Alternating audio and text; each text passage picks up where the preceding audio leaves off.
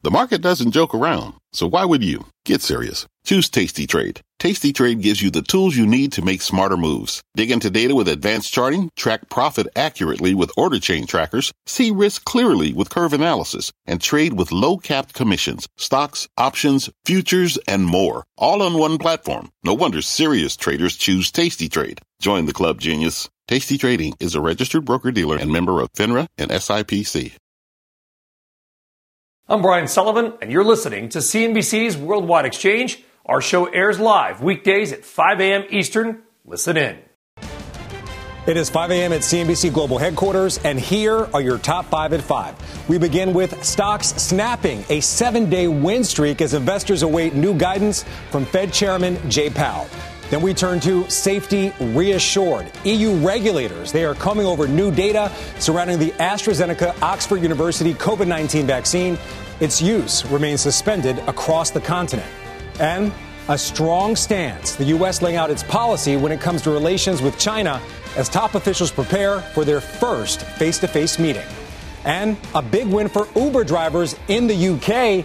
after a landmark legal victory. And last but not least, Elon Musk reversing course on his plan to jump into that red-hot NFT space. It is Wednesday, March 17th, St. Patrick's Day, and you're watching Worldwide Exchange right here on CNBC.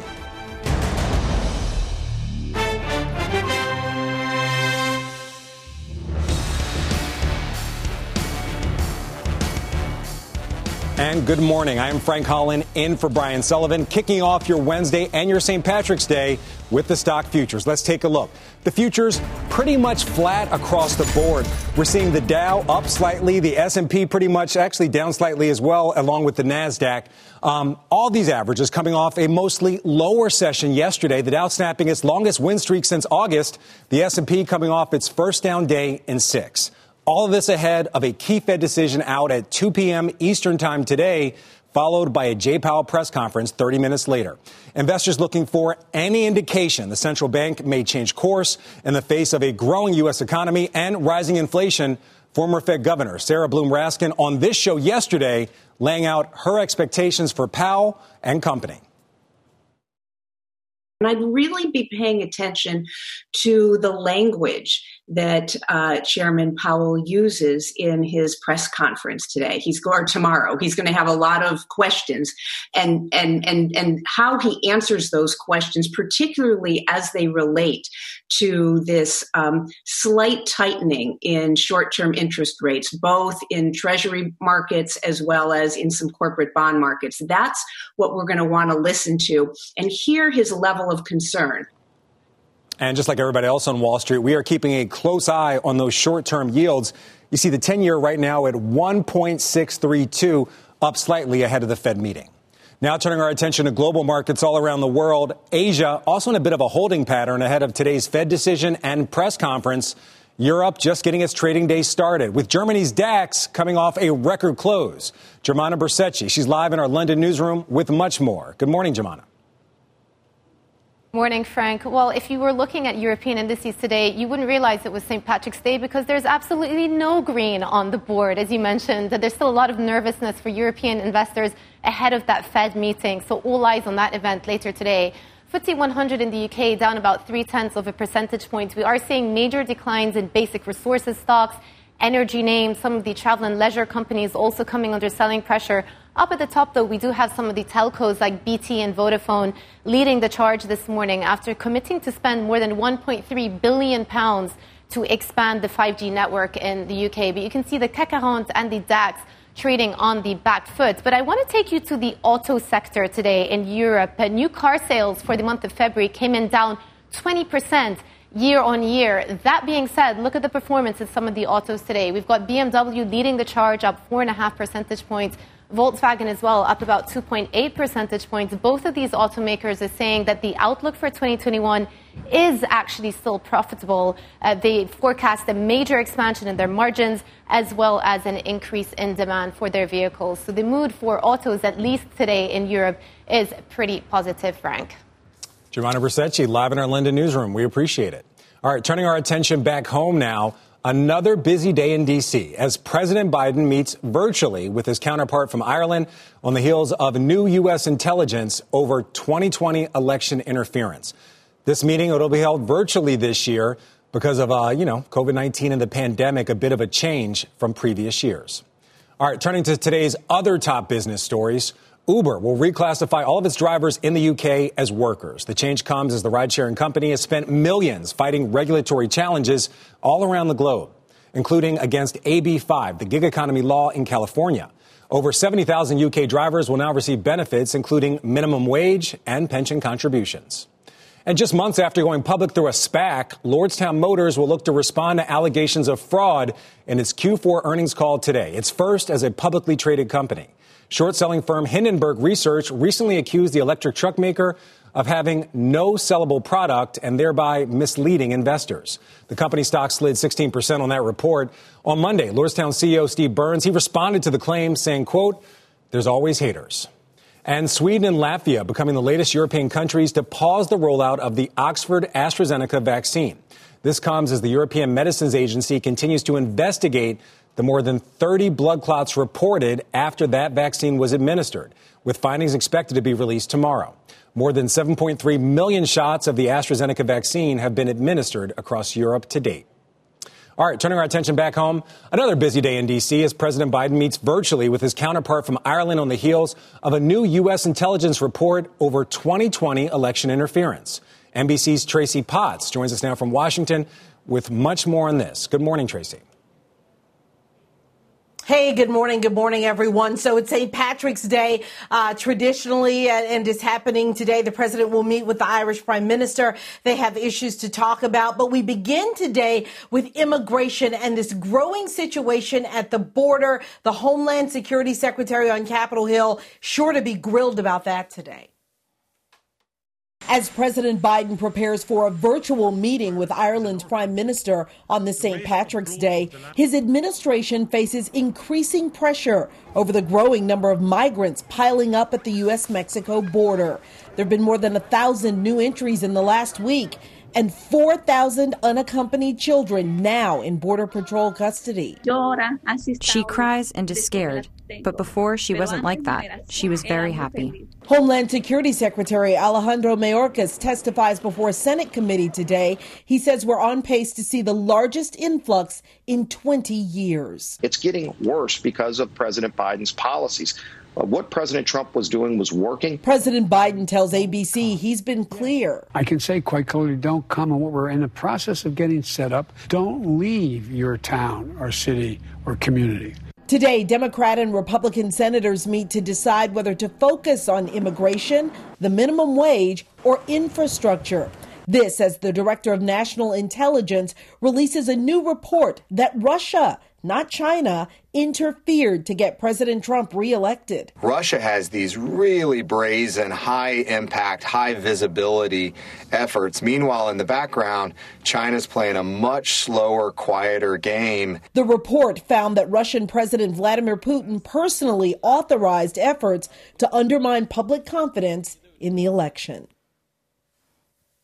A new reaction this morning from the Russian embassy. They claim that this report is just full of groundless accusations, Frank. Yeah, a lot to follow there, Tracy. Just kind of switching gears a bit, I was Googling, and correct me if I'm wrong, but I don't think the president's had a news conference in nearly 2 months. Do you see one coming soon? More than 50 days. It's a record. No president in the last century has gone this long without a news conference. Now, the White House argues that he does Q&A almost every day, but a formal news conference, questions from the press, that hasn't happened in a while, but it's scheduled now for next Thursday. All right, Tracy Potts with the very latest in D.C. We appreciate it. Thank you, Tracy. All right, turning our attention back to the market, stocks in a holding pattern ahead of today's Fed decision. Investors will be watching how the central bank navigates continued gains in the economy and the markets while inflation fears, they're percolating in the background. For much more on this, I'm joined by Ryan Payne, president of Payne Capital Management. Good morning, Ryan. Thanks for being here. Thanks, Frank. So I got to ask you, you are a little bit of a contrarian. So whether the Fed will keep its inflation target at 2%, that's a question we don't know yet. But your thesis is that inflation is going to rise no matter what the Fed does, and it's actually a good thing. Can you explain it? And what kind of companies will benefit? Yeah, well, I think first off, you got to remember the Fed controls short-term rates. Longer-term rates, I always say the bond gods control longer-term rates. And right now, if you look at it globally, interest rates are rising. The 10 years up to 1.6%. And I think why that's so remarkable is that's higher, Frank, than we were when the pandemic started. January was the last time of 2020 is the last time we saw 1.6% on the Treasury. So I think the one thing that we've seen here as a theme is, you've seen the economy recovering at warp speed. We have Operation Warp Speed, and we've seen over 100 million vaccine shots taken already in the U.S. And what that says is the economy is recovering quicker than expected. And if that's the case, inflation's probably going to continue to run hot. It's been running hot, but I think that trend's going to continue here. All right, so you're saying it's running hot, but over the last 12 months, it's about 1.7%, so actually below the target. So you're saying it's going to go well over that 2%. What sectors do you see benefiting from that? Is there one sector that will especially see a gain from this inflation? Well, the one thing I've been talking a lot about, especially on this show, is cyclicals. Anything like energy, financials, anything that's more economically sensitive. And oil specifically, when you look at global oil consumption, that's the most sensitive to what the economy is actually doing. So if you look at like Exxon, for instance, which is up over 50% this year already, it's going to be, they have the highest. Their costs are the most set, the fixed costs. Their fixed costs are are set already. So anytime oil goes higher, it goes right to the bottom line for energy companies. So anything like energy, if interest rates continue to go higher, that benefits the bank's balance sheet. So anything that's more sensitive to the economy, like cyclicals, that's the place you want to have your money right now. Any other sector that you see benefiting from this inflation? Anything cyclical, consumer discretionary. I mean, look, once the economy reopens and it's happening quick, we're going to be outside. We're going to be buying more things with all those stimulus checks that have been bestowed upon the economy. So, anything that's consumer discretionary is going to be another place where we're obviously going to be traveling, going to restaurants, flying, all those areas of the economy which have already had a nice boost here. That's a longer term trend as the economy reopens. So you're seeing inflation rising, but my question to you is how much of that is tied to a successful vaccine rollout by the end of Q2? I think a lot of it hugely connected to that. But I think the thing is, if you look at most economists on Wall Street right now, and economists, they're a cynical bunch, Frank. They're always looking at things, more negatively. And look, I know you're a Philadelphia Eagles fan. I am. It's okay to have a healthy dose of cynicism.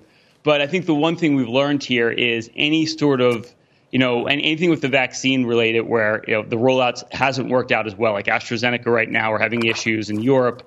That's been a slow up in the process. Is we've gotten around that, and what we've seen is the economy, again, has started to reopen quicker than was anticipated. So I expect that rollout to be the surprises in the positive, not the negative, even if you get a couple speed bumps along the way. All right, Ryan Payne from Payne Capital Management. We appreciate the insight. Thanks for being here. All right, Thanks, when Frank. we come back to Worldwide Exchange, forget about Silicon Valley, how the overseas homes of the likes of Facebook, Google, Salesforce, PayPal, Apple, and many more is looking to attract even more business post-Brexit and succeeding, even in the times of COVID-19. Plus, much more on the vaccine rollout overseas and how any setback for the AstraZeneca vaccine could become a setback for the entire world. And later, how the Biden administration is looking to reset relations with the world's second largest economy ahead of a face-to-face meeting tomorrow. A very busy hour still ahead when Worldwide Exchange returns.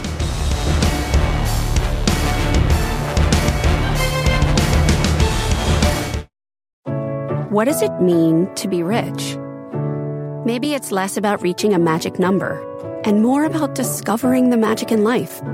At Edward Jones, our dedicated financial advisors are the people you can count on for financial strategies that help support a life you love. Because the key to being rich is knowing what counts.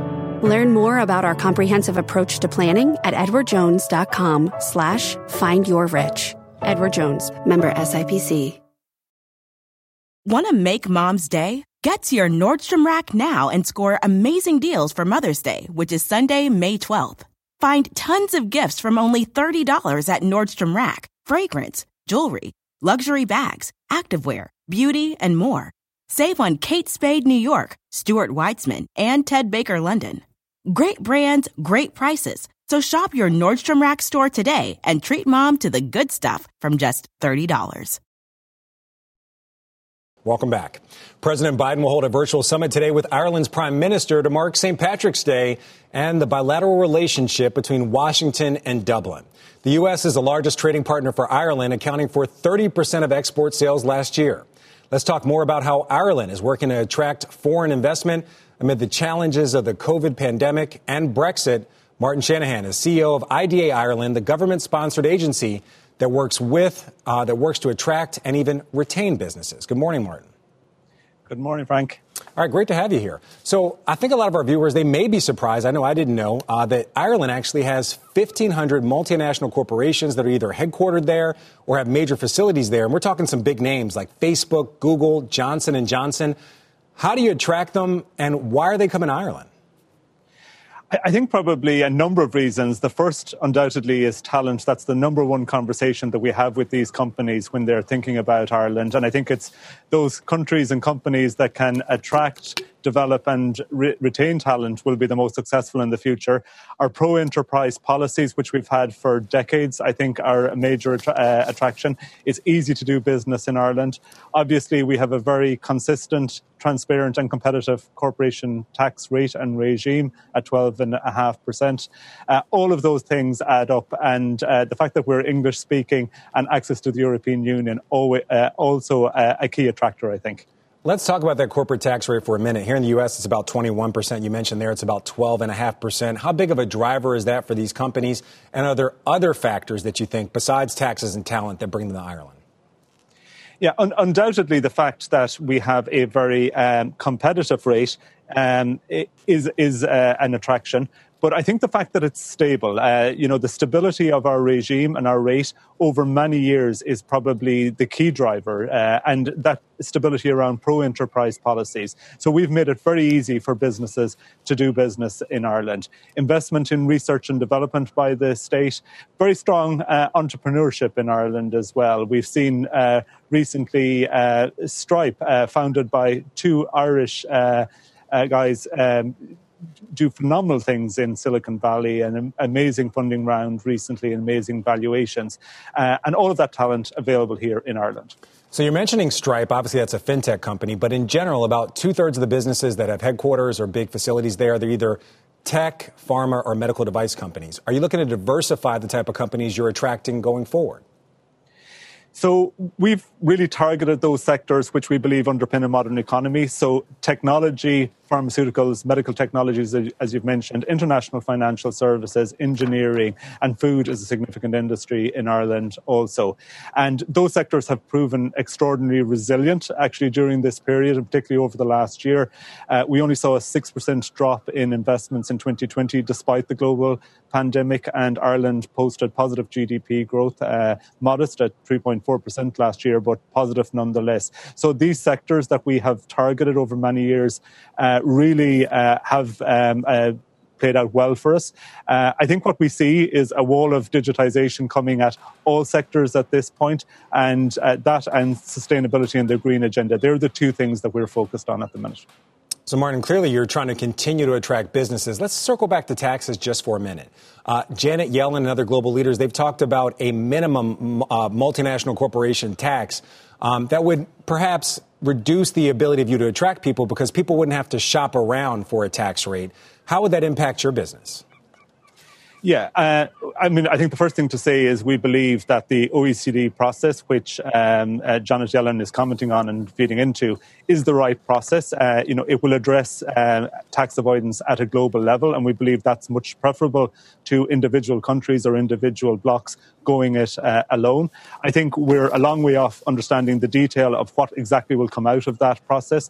The hope is that there will be political agreement by mid-year. The focus has been on in Pillar 2 of this process around minimum taxes, but there's also a focus in Pillar 1 around how substance and some attribution to market in terms of tax take will be provided for. And once we get political agreement, we'll have to see what the technical underpinning for that is. So we're a long way off, I think, really understanding what impacts it'll have on any country, including Ireland. All right, very interesting stuff. Happy St. Patrick's Day to you, Martin. And by the way, beautiful view of the Emerald Isle and great tie. You and I have almost the same tie on. Have a great day. Thank you for wearing your green, Frank. Had to. All right, still on deck here on Worldwide Exchange, not for sale. While Elon Musk is backtracking on his efforts to jump into that red-hot NFT game, and back to work and back in the air. How major U.S. airlines are handling the spring break surge in travel. We are back right after this. Today's big number, $131 trillion. That's the total investment needed to meet global climate goals by 2050, according to the International Renewable Energy Agency.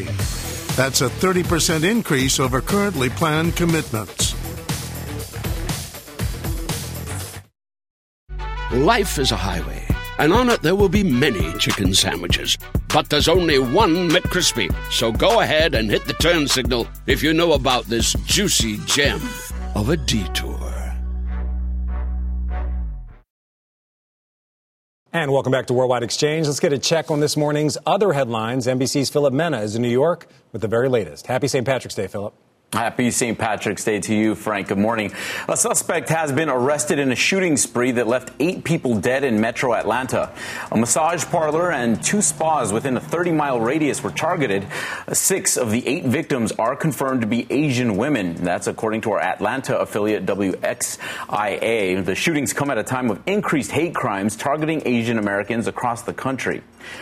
President Biden made his strongest comments yet about New York Governor Andrew Cuomo, who is facing multiple allegations of sexual harassment and inappropriate conduct. Let me ask you about Governor Cuomo of New York. I know you've said you want the investigation to continue. If the investigation confirms the claims of the women, should he resign? Yes, I think he probably end up being prosecuted, too. Governor Cuomo is facing accusations from 7 women. He has denied touching anyone inappropriately, but has apologized for any past behavior that may have made people uncomfortable. And finally, some good news from golf legend Tiger Woods. He is out of the hospital. 3 weeks after his SUV crashed off a road in California, Woods released a statement writing, "Happy to report that I am back at home continuing my recovery." Woods went on to thank the staff of the hospitals he was in and says that he is working on getting stronger every day. Frank, so some fantastic news there. It sounds like Tiger's health is improving. Yeah, amazing news there. I mean, great to see Tiger on the road back to recovery. Obviously, a lot of serious injuries. I really wish we were going to see him in the Masters coming up next month, but hopefully next year. Philip yeah, Mena. we're just happy to have him with us after seeing that horrific crash. Absolutely, man, absolutely. Philip Mena, happy St. Patrick's Day. Great to see you as always. All right, same to you. All right, still ahead here on Worldwide Exchange. Why record low rates are only part of the story in today's hot housing market, our Diana Olick is here to break down what you need to watch. Plus, if you haven't already subscribed to our podcast, just go ahead and do it. If you miss Worldwide Exchange, check us out on Apple, Spotify, or other podcast apps. And creating an inclusive economy is all about expanding opportunities so more people can achieve success. The CNBC Inclusion Forum examines strategies and initiatives helping to create equity for all. Join TIAA's Roger Ferguson, Ariel Investments' Melody Hobson, former SEC Commissioner Roel Campos, and many more at 1 p.m. Eastern Time tomorrow for a can't-miss discussion. Check out the full lineup and register now at cnbcevents.com/inclusion. We'll be right back.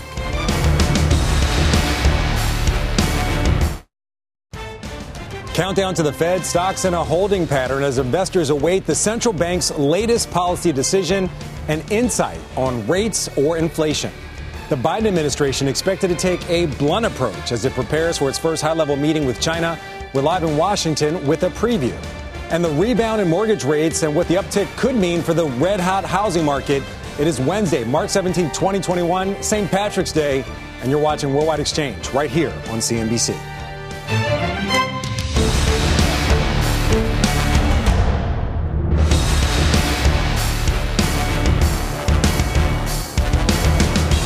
Welcome back to Worldwide Exchange. I am Frank Holland in for Big Papa, Brian Sullivan. Here's how stock futures are looking as we are halfway through the 5 a.m. hour. The markets across the board flat to slightly lower. We're seeing the NASDAQ a bit lower right now. And all the major averages are coming off a mostly lower session yesterday, with the Dow snapping a 7-session win streak that was its longest since August. The 10-year, we're always watching it, that yield holding right at 1.637, up slightly this morning ahead of that Fed policy decision due out at 2 p.m. Eastern time today, then followed by a Jay Powell press conference at 2:30 p.m. Eastern time. Investors watching for any language to suggest the Fed is concerned or even considering action on rising short-term rates or inflation. As it stands this morning, results from the latest CNBC Fed survey say expect asset purchase to begin slowing in the fall with a rate hike a year later. Now to your morning's other top stories. Palantir CEO, he's offering some sharp criticism for Wall Street, speaking with CNBC's Wilfred Frost as part of an event hosted by the Executives Club of Chicago. Alex Karp says there's too much emphasis on near-term gains at the expense of developing healthy, long-lasting companies. Palantir, we fought large bureaucracies for the good of this country, I believe, and to some extent won. And we are, to some extent, battling away with short-termism on Wall Street, which I think is one of the most destructive, corrosive attributes of an otherwise interesting and largely functioning system. We told the Wall Streeters that we will focus on building the long-term health of our company, that we are going to invest in our product development and in our clients first and foremost. And then, you just have to battle it out with them. JetBlue is calling flight attendants back to work as the travel industry faces increasing demand, according to a company memo that was seen by CNBC. The airline has told employees who took a 2-month leave of absence scheduled for April and May they should now report back a month early. The move comes a day after several airline CEOs, including JetBlue's, reported that bookings are on the rise, extending into the summer. And Chime is reportedly preparing for a stock market listing. According to Reuters, the fintech company held preliminary talks with banks about going public as more people, they've taken their banking online amid the COVID-19 pandemic. The report says Chime could be valued at more than $30 billion by the end of the year. And as investors await comments from Fed Chairman Jay Powell, they will be keeping a close watch on key housing data that comes out later this morning. Those figures coming during the continued uptick in mortgage rates from historic lows. Our Diana Olick has more on the big shifts in housing. Good morning, Diana. Good morning, Frank. Yeah, a lot more housing data coming out today after big news yesterday from the home builders. And the continued headline, as you said, is mortgage rates. They continue to rise and took another move higher yesterday. They're way up in the past months. That's really hitting affordability, not to mention the ability to refinance and get any savings. More than half of borrowers today have rates below 4%. That according to Black Knight. So with the average on the 30-year fixed around 3.4%, those folks don't get any savings. We'll see how refis and purchase mortgage applications do for the week. That's out in about 2.5 hours. We also get housing starts and building permits at 8:30. No question, the market needs more houses. We are at record low supply of existing homes, which has pushed prices up 10% year over year. As for the builders, Lennar reported very strong earnings for its first quarter. Executive Chairman Stuart Miller said he's not concerned with the uptick in mortgage rates, noting in a release that strong personal savings rates during the pandemic, strong stimulus from the government, and solid household formation continue to drive demand, while the housing shortage, driven by 10 years of production shortfall, defines a constrained supply. Now, Lennar has raised prices along with the other builders, and builder costs, however, have risen dramatically. That caused a drop in builders' sentiment this month. So a lot of news out there in housing and, of course, more to come, Frank. Yeah, certainly a lot of news there, Diana. So I think the question is, with rising rates, are there still people who can benefit from a refi? There definitely are, in fact, several million. Now, while half of borrowers probably wouldn't be able to benefit at today's rates, if you can save at the very least 50 basis points, more like 75 basis points. So if you can get from, 5% down to 4%, that's great. And there are still some people who are up in that 4% range. But as rates, of course, continue to edge higher, fewer and fewer people are going to be able to benefit from those savings. And that savings usually translates into consumer spending. All right, Diana Olick with the very latest on the housing market. We appreciate it. Thank you. Now to the latest on the first high-level meeting between the U.S. and China under the Biden administration as the two sides prepare to come together in Alaska tomorrow. Kayla Tausche has more on what to expect in that sit-down. Good morning, Kayla. Good morning, Frank. Well, Biden administration officials will meet with their Chinese counterparts in Anchorage, Alaska on Thursday, the first high-level engagement as the U.S. seeks to open a line of communication with Beijing, even as the broader China relationship is underway. The Secretary of State, Antony Blinken, and National Security Advisor Jake Sullivan will meet with China's state councilor and its party commission president. Among the topics being discussed, human rights issues in Xinjiang, Hong Kong, aggression toward Taiwan, malicious cyber activity, and broadly economic coercion against the U.S. and its allies around the world. Senior administration officials said the meeting will serve to set expectations from the new White House. There will be no joint statement or deliverables to announce. The U.S. says it's simply not there yet, and that the meeting itself is a one-off, despite Beijing promising it's the beginning of regular consultations. The U.S. says it's focused on deeds, not words, in any future engagement. But just this week, the U.S. and Japan had some harsh words for China in a joint statement acknowledging that China's behavior, where inconsistent with the existing international order, presents political, economic, military, and technological challenges to the alliance and international community. The White House is resetting its relationship with China with a strategic study of its military posture, trade policy, and much more that officials say could last up to 6 months. And just last night, senior administration officials said don't expect much to change this week, that after this summit, it's not confident it can persuade China of the error of their ways and the righteousness of ours in just a matter of hours. Frank? So, Kayla, you say a strategic review of the relationship, that's going to take months to complete. But after hearing that statement from the White House and Blinken speaking in Japan yesterday saying China is, quote, raising tensions, not diminishing them when it comes to activities in Taiwan, the East and South China Seas, it kind of sounds like they're already taking a very aggressive and perhaps even an offensive tone.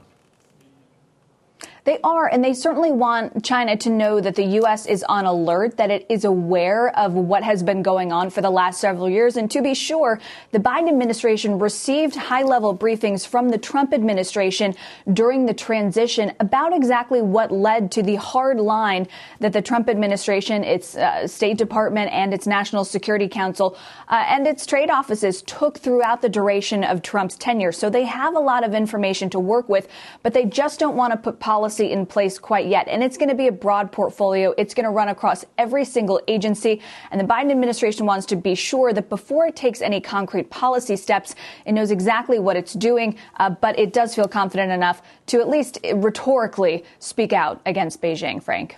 All right, Kayla Tausche with the very latest, looking ahead to that first meeting between the Biden administration and China. We appreciate it. All right, still coming up here on Worldwide Exchange, your morning's big money movers, including the accounting move that has shares of Plug Power selling off. But first, as we head to break, some of your other top stories. A former Goldman Sachs executive has been revealed as the buyer of late convicted sex criminal Jeffrey Epstein's New York City mansion. A spokesperson for Michael Daffy confirmed his client was the mystery buyer who paid $51 million for the property. LeBron James has raised his stake in the Boston Red Sox parent company, Fenway Sports Group. The move is seen as the latest step by the basketball star to eventually own a sports team. And Elon Musk has said no thanks to a $1 million offer to buy one of his tweets as an NFT. Musk said it just doesn't feel right selling the non-fungible token, which also included an accompanying song and video clip. Only Elon Musk. Worldwide Exchange. He's back in a moment. All right, welcome back to Worldwide Exchange. Let's get a check on some of the big stock movers today. Let's start with Plug Power. The company says it will have to restate financial results from 2018 onward.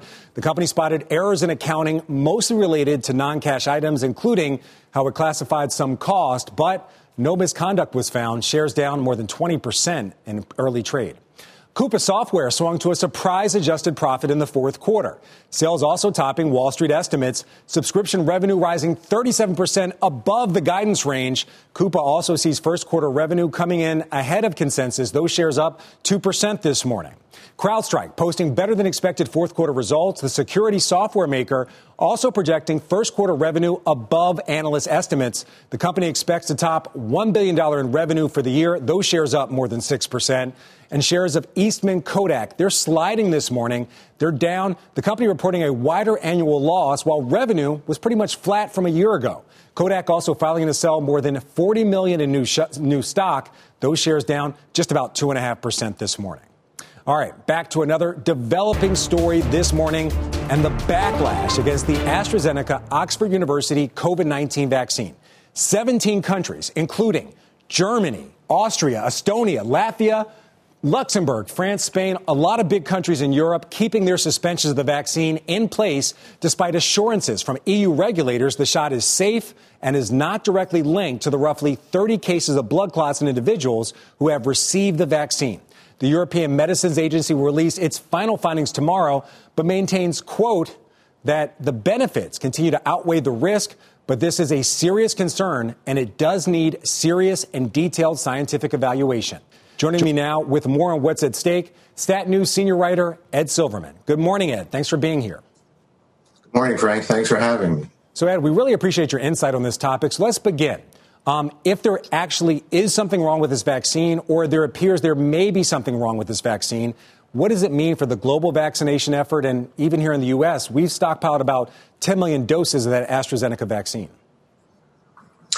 Well, if, and again, that's a big if, because we've not gotten any scientific analysis yet from regulators or others looking into this, it could be a big problem, at least for many of the big economies that you just mentioned in Europe, because so many of those countries had bet on getting the AstraZeneca vaccine into the arms of their citizens by now and over the next several weeks and months. So if there is an issue with that, that means there's going to have to be quickly, everyone's going to have to quickly pivot to get more deals with some of the other vaccine manufacturers. But it's easier said than done, of course, because these manufacturers are already under pressure to ramp up production as quickly as possible to get vaccines out to countries with which they already have contracts. And they're going to have to then suddenly find ways to develop, or rather produce even more to compensate for what is needed in Europe and elsewhere. So you can see right away that the global effort to try and vaccinate everybody and develop herd immunity from corner to corner around the world is going to get slowed down dramatically very quickly. All right, so it's important to remind everyone that on Thursday, European regulators, they're going to release their findings. Right now, we don't have a definitive answer. You said it, but we want to make sure we say there is no definitive answer about this blood clot issue. But I want to ask you said everybody's going to have to try to find more vaccine. Is everybody in the same boat? Are big countries like Germany and the biggest economy in Europe, as well as developing countries who get the vaccine from the WHO, are they in the same boat and will they feel the same impact?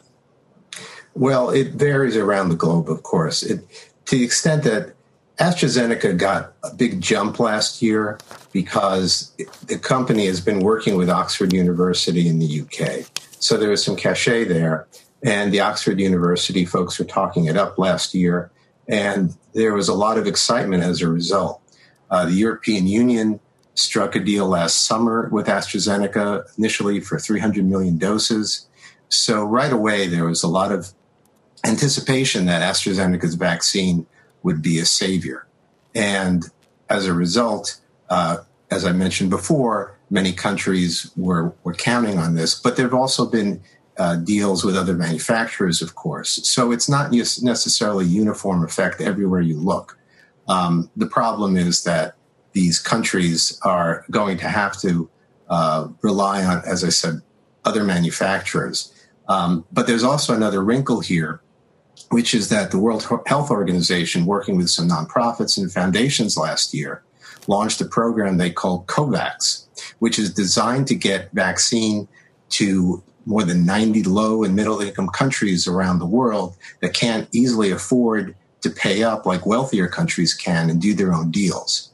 And COVAX made a deal with AstraZeneca early on so that the AstraZeneca vaccine would be made by other companies in other countries. A big example, the Serum Institute of India. And these other deals were supposed to facilitate the supply and distribution of the vaccine, the AstraZeneca vaccine, to these dozens of other countries. And so if these countries can't get the vaccine through COVAX, well, they also suffer the same kind of setback that wealthy nations do in trying to get their citizens inoculated and achieve some degree of herd immunity. So you can see the ripple effects when you add all that up and step back, look at the planet as one big challenge. Definitely a serious situation there, Ed. It sounds like developing nations would have an even harder time pivoting to a different vaccine because they were counting on this AstraZeneca vaccine through the WHO. So I think a lot of us here in the U.S. are wondering, why was the AstraZeneca vaccine the vaccine of choice in Europe and for these other developing nations? Here in the U.S., we saw the Moderna and the Pfizer vaccine roll out first. Any reason this was the vaccine of choice? And before this blood clot issue, did the AstraZeneca vaccine have a smooth rollout? Well, again, the AstraZeneca vaccine got a lot of good publicity early on. And it had the imprimatur of Oxford University scientists along with it.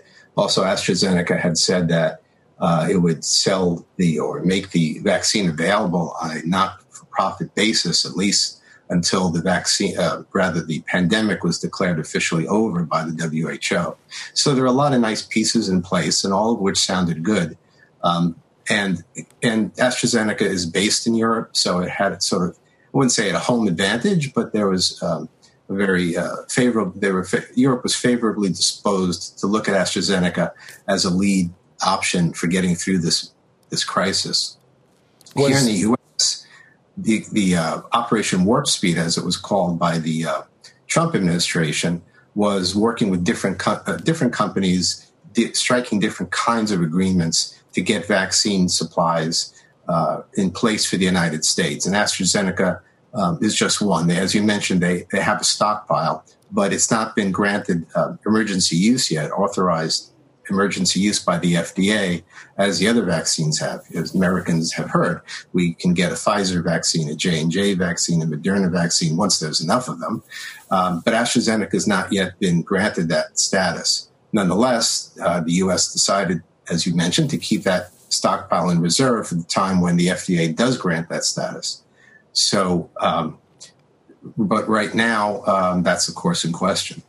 All right, Ed Silverman from Stat News. We appreciate that insight on the AstraZeneca vaccine. Thank you. All right, still on deck here on Worldwide Exchange, Stifel chief economist Lindsay Piegza lays out how improving economic trends could sway the Fed with its latest policy decision. And if you haven't already subscribed to our podcast, just go ahead and do it. If you miss Worldwide Exchange or Brian Sullivan, check us out on Apple, Spotify, or other podcast apps.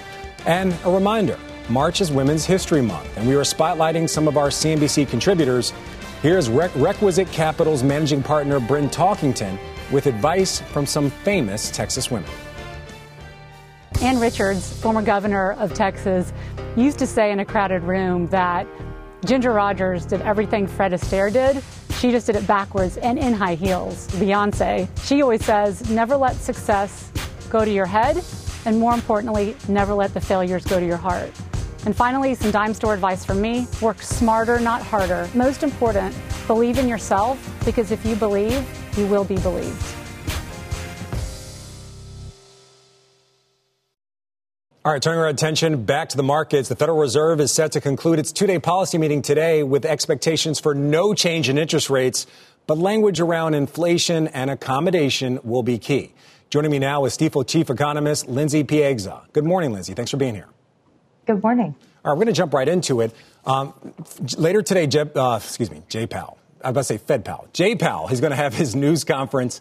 What are you expecting to hear from him when it relates to stimulus and perhaps more importantly for the markets when it comes to the Fed's accommodation policy? Well, you're right. We're not expecting much in terms of the policy announcement itself. We are looking for rates to remain unchanged, as well as asset purchases steady at $120 billion a month. But really where the excitement comes in is the press conference and the updated SEP, or summary of economic projections, where we could see the committee actually upgrade its forecast for growth in light of the president's latest $1.9 trillion stimulus, potential additional stimulus coming down the pipeline, and of course, an expedited vaccination process. As far as the press conference, we do think that he will be pressed on the president's latest rescue fund and whether that was a net positive for the economy or if additional funds are needed. But the big focus, as you mentioned, will be around the latest reaction in the market and rising inflation expectations. Now, the Fed has danced around that more recently, suggesting that the recent volatility is not something to be concerned of. And in fact, if it is later deemed disorderly, the Fed is willing and able to step in to control additional volatility in the market, or specifically longer term yields. But as of right now, the Fed does not seem concerned about inflation, with both headline and core readings still well below the Fed's 2% target. So, Lindsay, the Fed does have a dual mandate to deal with, the cost of things and also unemployment. So with inflation at about 1.7% over the last year, but real unemployment closer to 10%, that's according to Jay Powell just a couple months ago. How do they fulfill that dual mandate going forward? Well, right now, there really is no incentive for the Fed to adjust policy. As the chairman has been very clear, the economy is still struggling to gain momentum from these low levels that we've seen since the onset of the crisis. As you mentioned, the civilian unemployment rate reported in that non-farm payroll report is much lower, around 6%. But if we look at some of the lingering unemployed, if we look at some of the Americans that have dropped out of the labor force, that number is much higher. So from a full employment standpoint, the Fed doesn't feel pressure to raise rates. On the inflation side, yes, we are inching closer to that 2% level, but we also have to remember that the Fed's framework around inflation has been adjusted. They're now looking at a flexible average inflation target. So essentially giving the Fed more wiggle room around inflation, potentially allowing inflation to run hot, at least temporarily, again, before adding pressure to the committee to lift off of these low rates. And in fact, with inflation at just 1.3% on average since 2015, the Fed could essentially allow inflation to push closer to 2.5% or even 3% for the next several years and still not exceed that longer-term average of 2%. So translating into what this means for rates, lower for longer for quite some time, I would say. All right, Lindsay, you're certainly take a longer view. Before we let you go, I just have to ask, we know that press conference comes at about 2:30 this afternoon. How do you see the markets reacting with what you expect Jay Powell to say? Well, as we do look for the Fed to sort of back off of these fears of inflation, the market may read this as the Fed taking a relatively nonchalant look or nonchalant position to inflation, which may exacerbate some of the recent backup activity that we've seen in the market. Of course, we've seen the 10-year yield back up about 80 basis points since the start of the year, and we could see at least somewhat of an upside risk or volatility after that press conference if the market misreads or doesn't interpret the Fed as strong on inflation control. Lindsay, we got to leave the conversation there. Thanks for being here this morning. And that does it for us here on Worldwide Exchange. Squawk Box is up next. You've been listening to CNBC's Worldwide Exchange. You can always catch us live weekdays at 5 a.m. Eastern only on CNBC. Life is a highway, and on it there will be many chicken sandwiches. But there's only one McCrispy. So go ahead and hit the turn signal if you know about this juicy gem of a detour.